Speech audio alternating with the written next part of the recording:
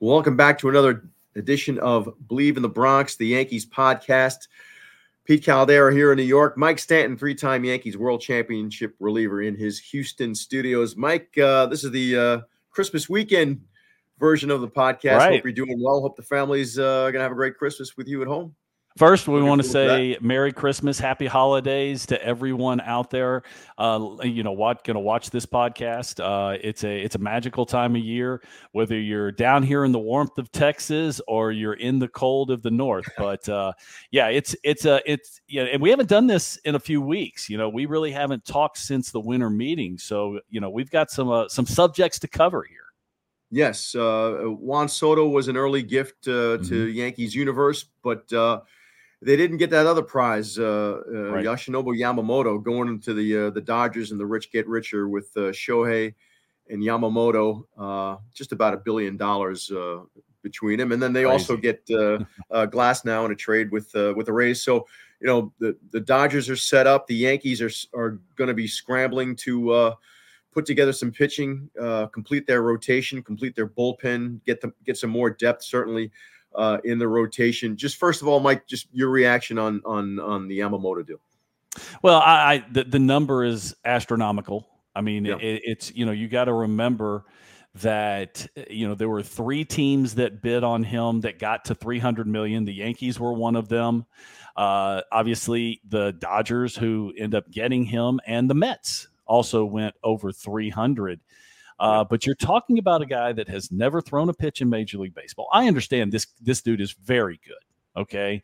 3-time, I don't know what the name of the award is. Award. Yeah. It's the Japanese Cy Young Award, 3 years in a row, spectacular numbers.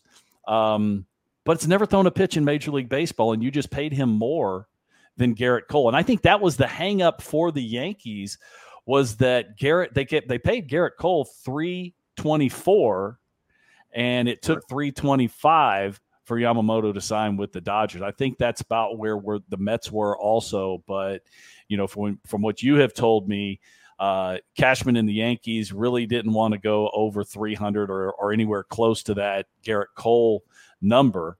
And you got to remember, Gerrit Cole is a American Cy Young Award winner, and actually he should be twice, because the year that down here in Houston that Justin Verlander won it,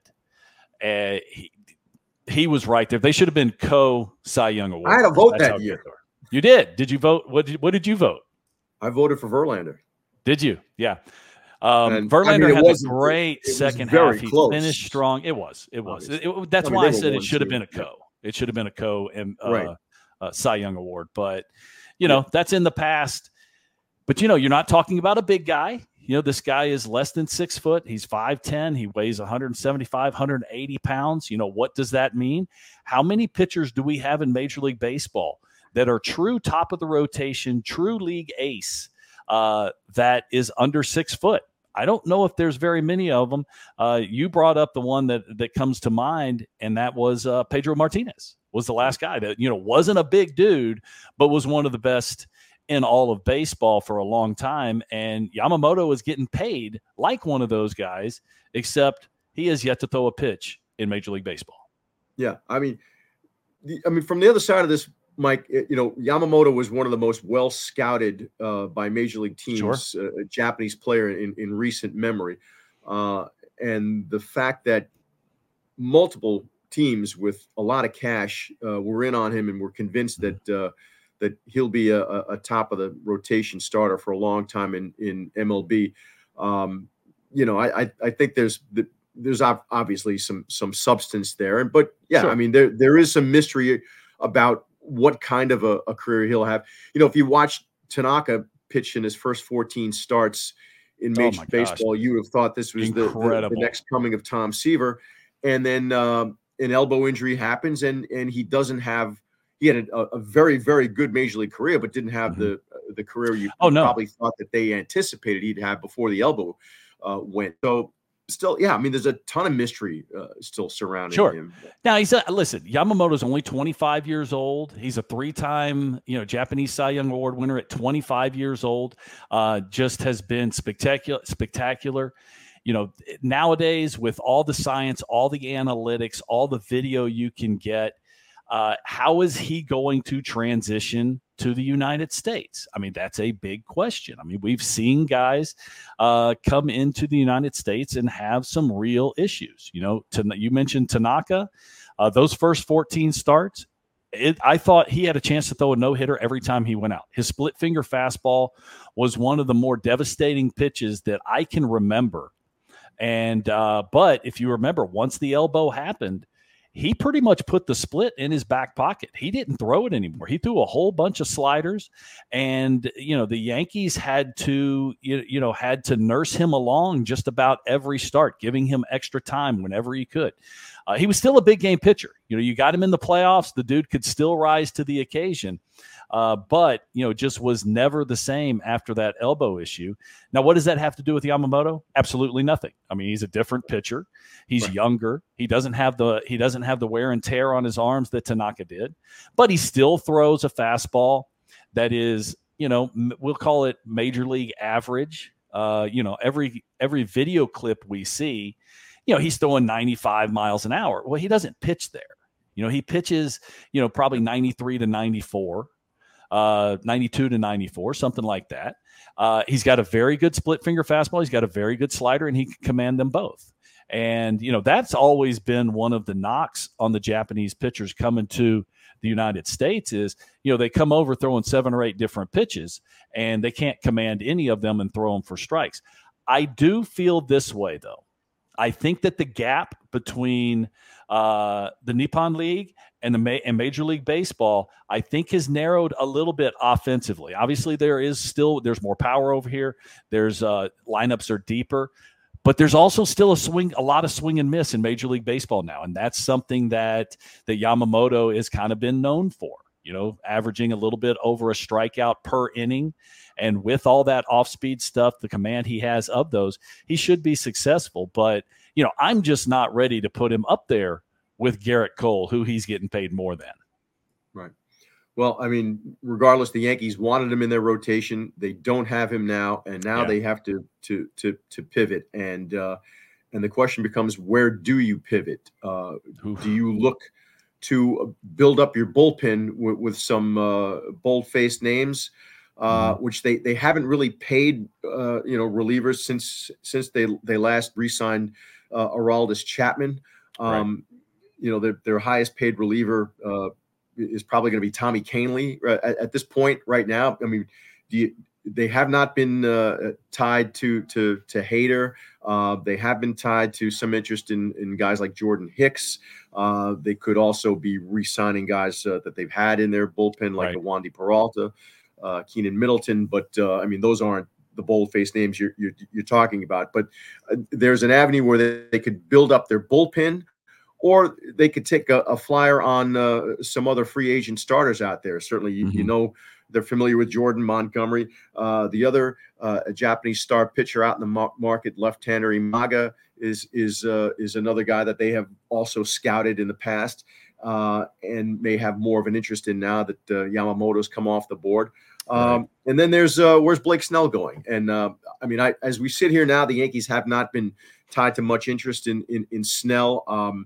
There's a question about whether he might be a fit better in California or another market other than New York. Curious how you feel about that, Mike. Yeah, listen, Blake Snell has had 2 good seasons, and they've been really good. He won the Cy Young in both seasons. He threw right at 180 innings. And that's it. No more than, I think one of them was 180.2 and 2/3. So not really a workhorse, but all the other seasons have been extremely mediocre, and he's got a problem with throwing strikes. He's still got good stuff. Still got power fastballs, got a good breaking ball. The raw stuff is there, but still has an issue with putting the ball in the zone. And, that's going to be a problem, especially when, the last rumor I heard is he's wanting 7 years.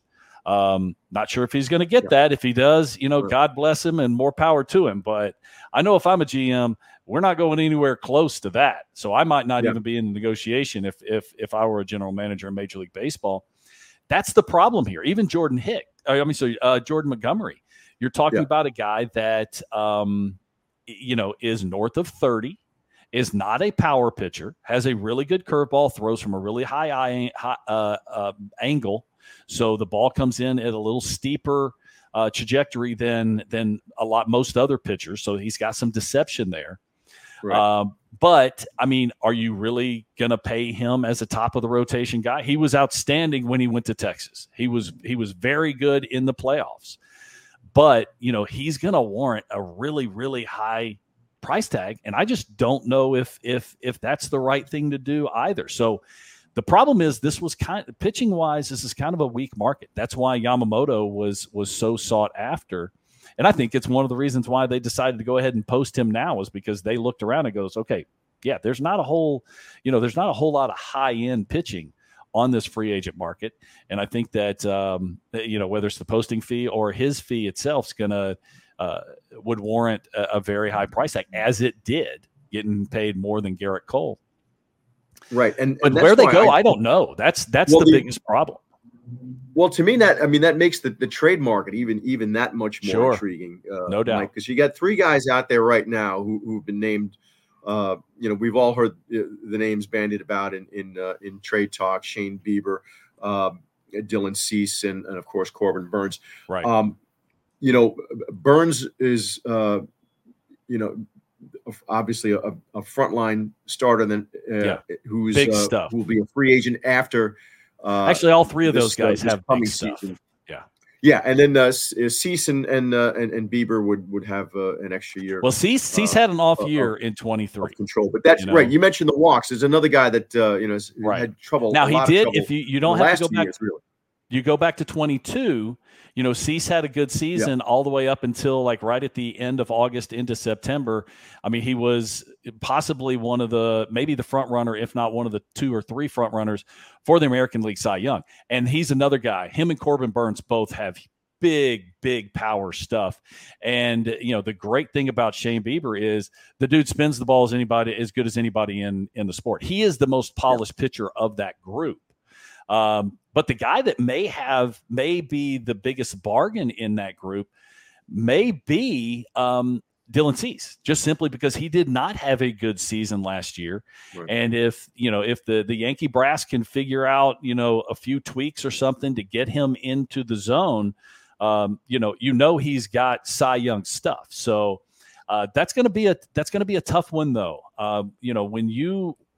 The problem with all of this is, the teams that have those pitchers that they're willing to trade, the 3 that we're talking about, they know that there's nothing else on the free agent market. So what does that mean? That means it's a seller's market. That means the price just went up just because of everyone else. So not a great situation to be in for the Yankees that need arm. They may have to go, as far as the rotation is concerned, they may have to go with just quantity. They may just have to bring in a few guys that are going to give them some innings, try and build up that bullpen, and see if you can make a move during the regular season. But because, Yamamoto was the one guy that everyone thought was the top of the rotation guy. The rest of them, you just really don't know. The rest of them on the free agent market, and then you go to the trade market, obviously there's going to be a big price to pay for anybody going to return for any one of those 3 guys. Right, and the Yankees certainly just expended a lot of young talent, 7 pitchers to get Soto and Alex Verdugo back in return, and certainly 3 of those pitchers, led by Michael King, and then Brito and Vasquez, were guys who could have been in the Yankee rotation had they not parted with them. So there's a depth issue there. There's certainly a wide open number 5. Spot in their rotation after Cole, Nestor Cortez, Rodon, and Clark Schmidt. So they really need Cortez and Rodon to kind of, and those are bounce back guys, right? At this point, Cortez, it's health. Rodon, same problem he's always had. Just like we were talking about Blake Snell. This guy, I saw him make a start down here in Houston a couple years ago. It was the best starting pitcher, like in a short segment size, and it's the best guy that the Astros saw all year. I mean, it was 97, 98 with heavy sink, a slider that you couldn't foul off, much less get a base hit. But that's the upside. The problem is he is a roller coaster. For as high as he can be when he's really good, he can be the 180. He can be the exact opposite when he's not. So just a lot of question marks that the Yankees have going into spring training here in just a couple months. Yeah, I mean, then you go to guys like, would it even be taking a flyer on a guy like Lucas Giolito in free agency, who could, another guy, as you said, in the buyer's market still could command some. Yeah, you're gonna have to pay him. He's got good stuff. Also, he doesn't have the big power stuff that he once did. He still throws the ball well. I just got a problem with bringing guys in that are a huge question mark physically. That's a big problem that you're going to pay somebody. I mean, regardless of what you pay him, the question is, can you rely on him to take the ball every 5 or 6 days? And I don't know if the answer is yes. Yeah, seller's market, I should have said. Right. The other part of that, we did bring it up before, that was, was just bolstering up the bullpen a bit.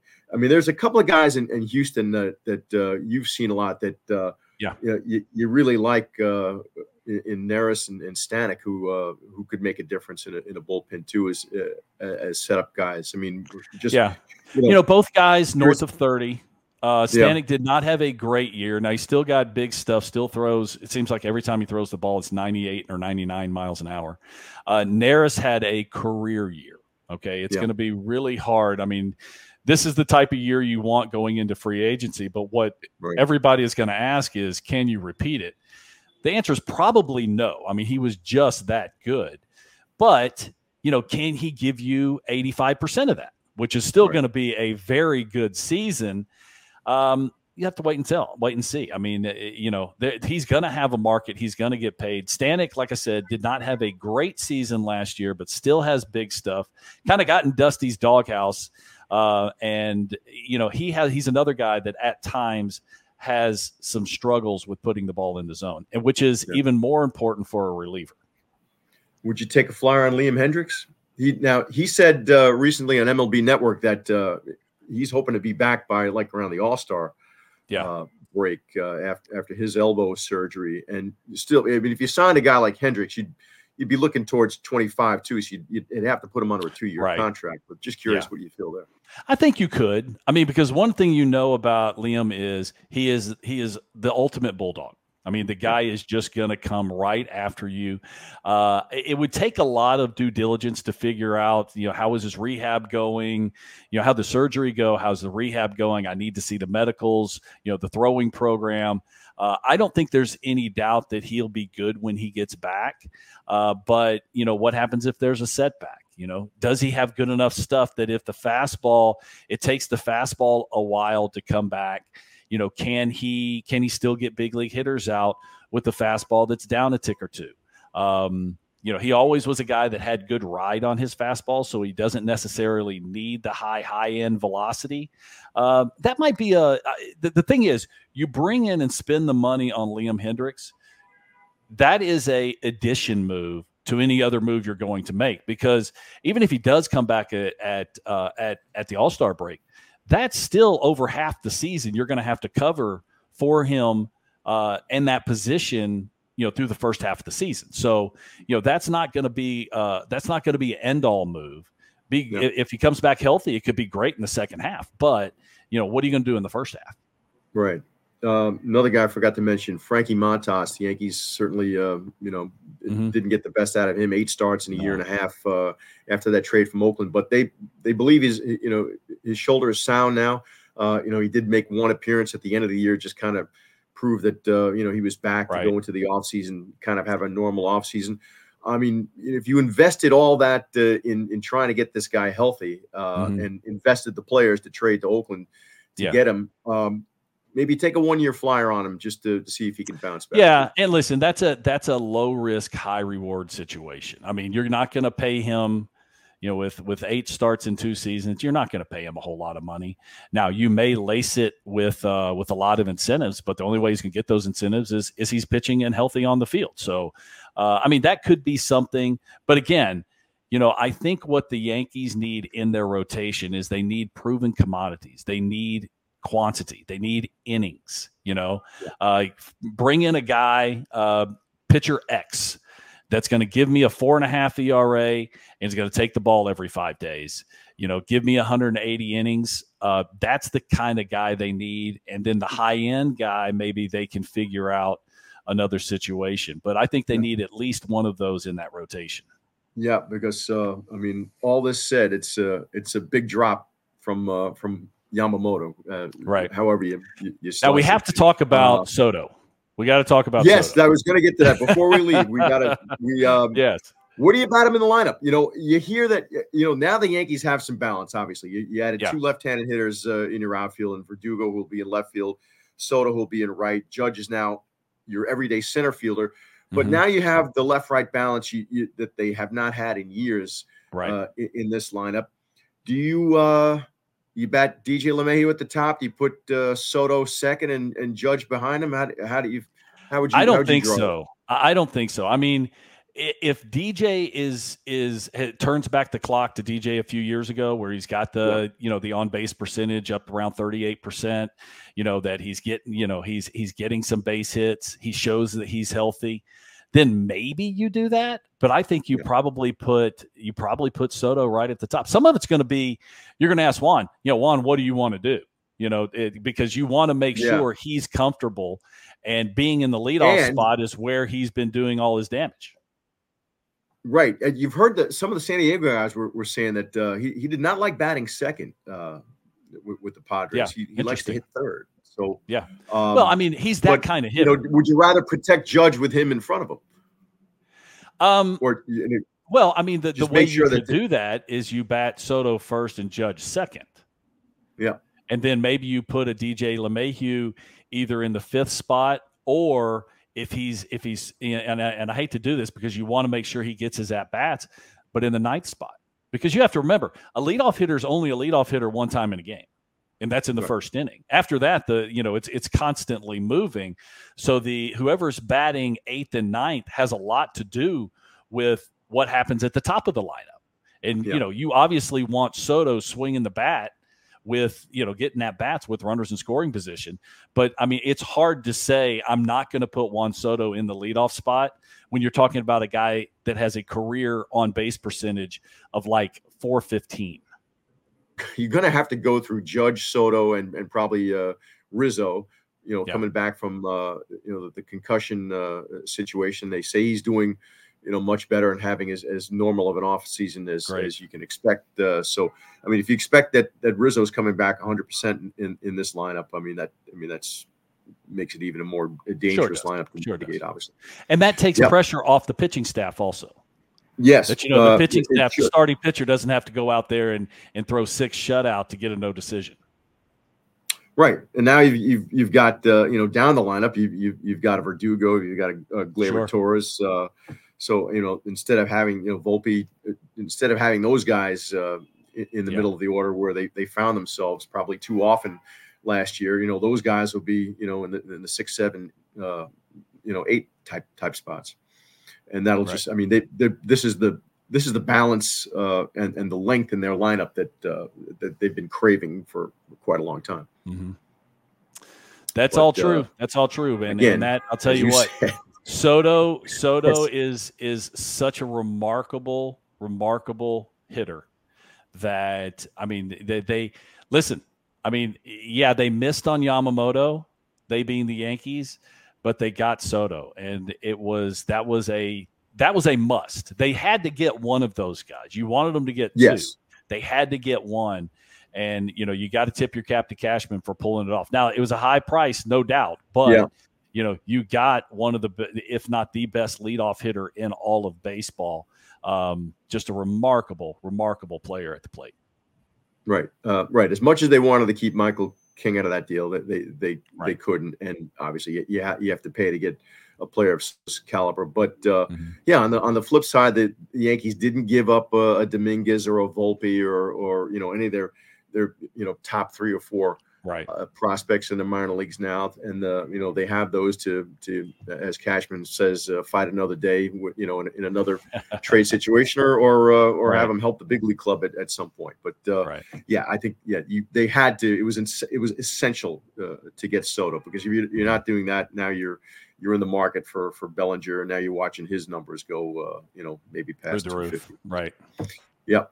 All right. Well, that's our Christmas edition for Believe in the Bronx Yankees podcast. Mike, Merry Christmas. Great to see you. Happy New Year. We'll do it again in early January. Yeah, I hope you and yours have a happy and safe holidays here. Merry Christmas. Happy holidays to everyone out there. And, spring training's right around the corner. We're only talking about, 6-7 weeks now, 8 weeks maybe. I'm feeling warmer already. All right. We'll see you again soon. All right. Adios.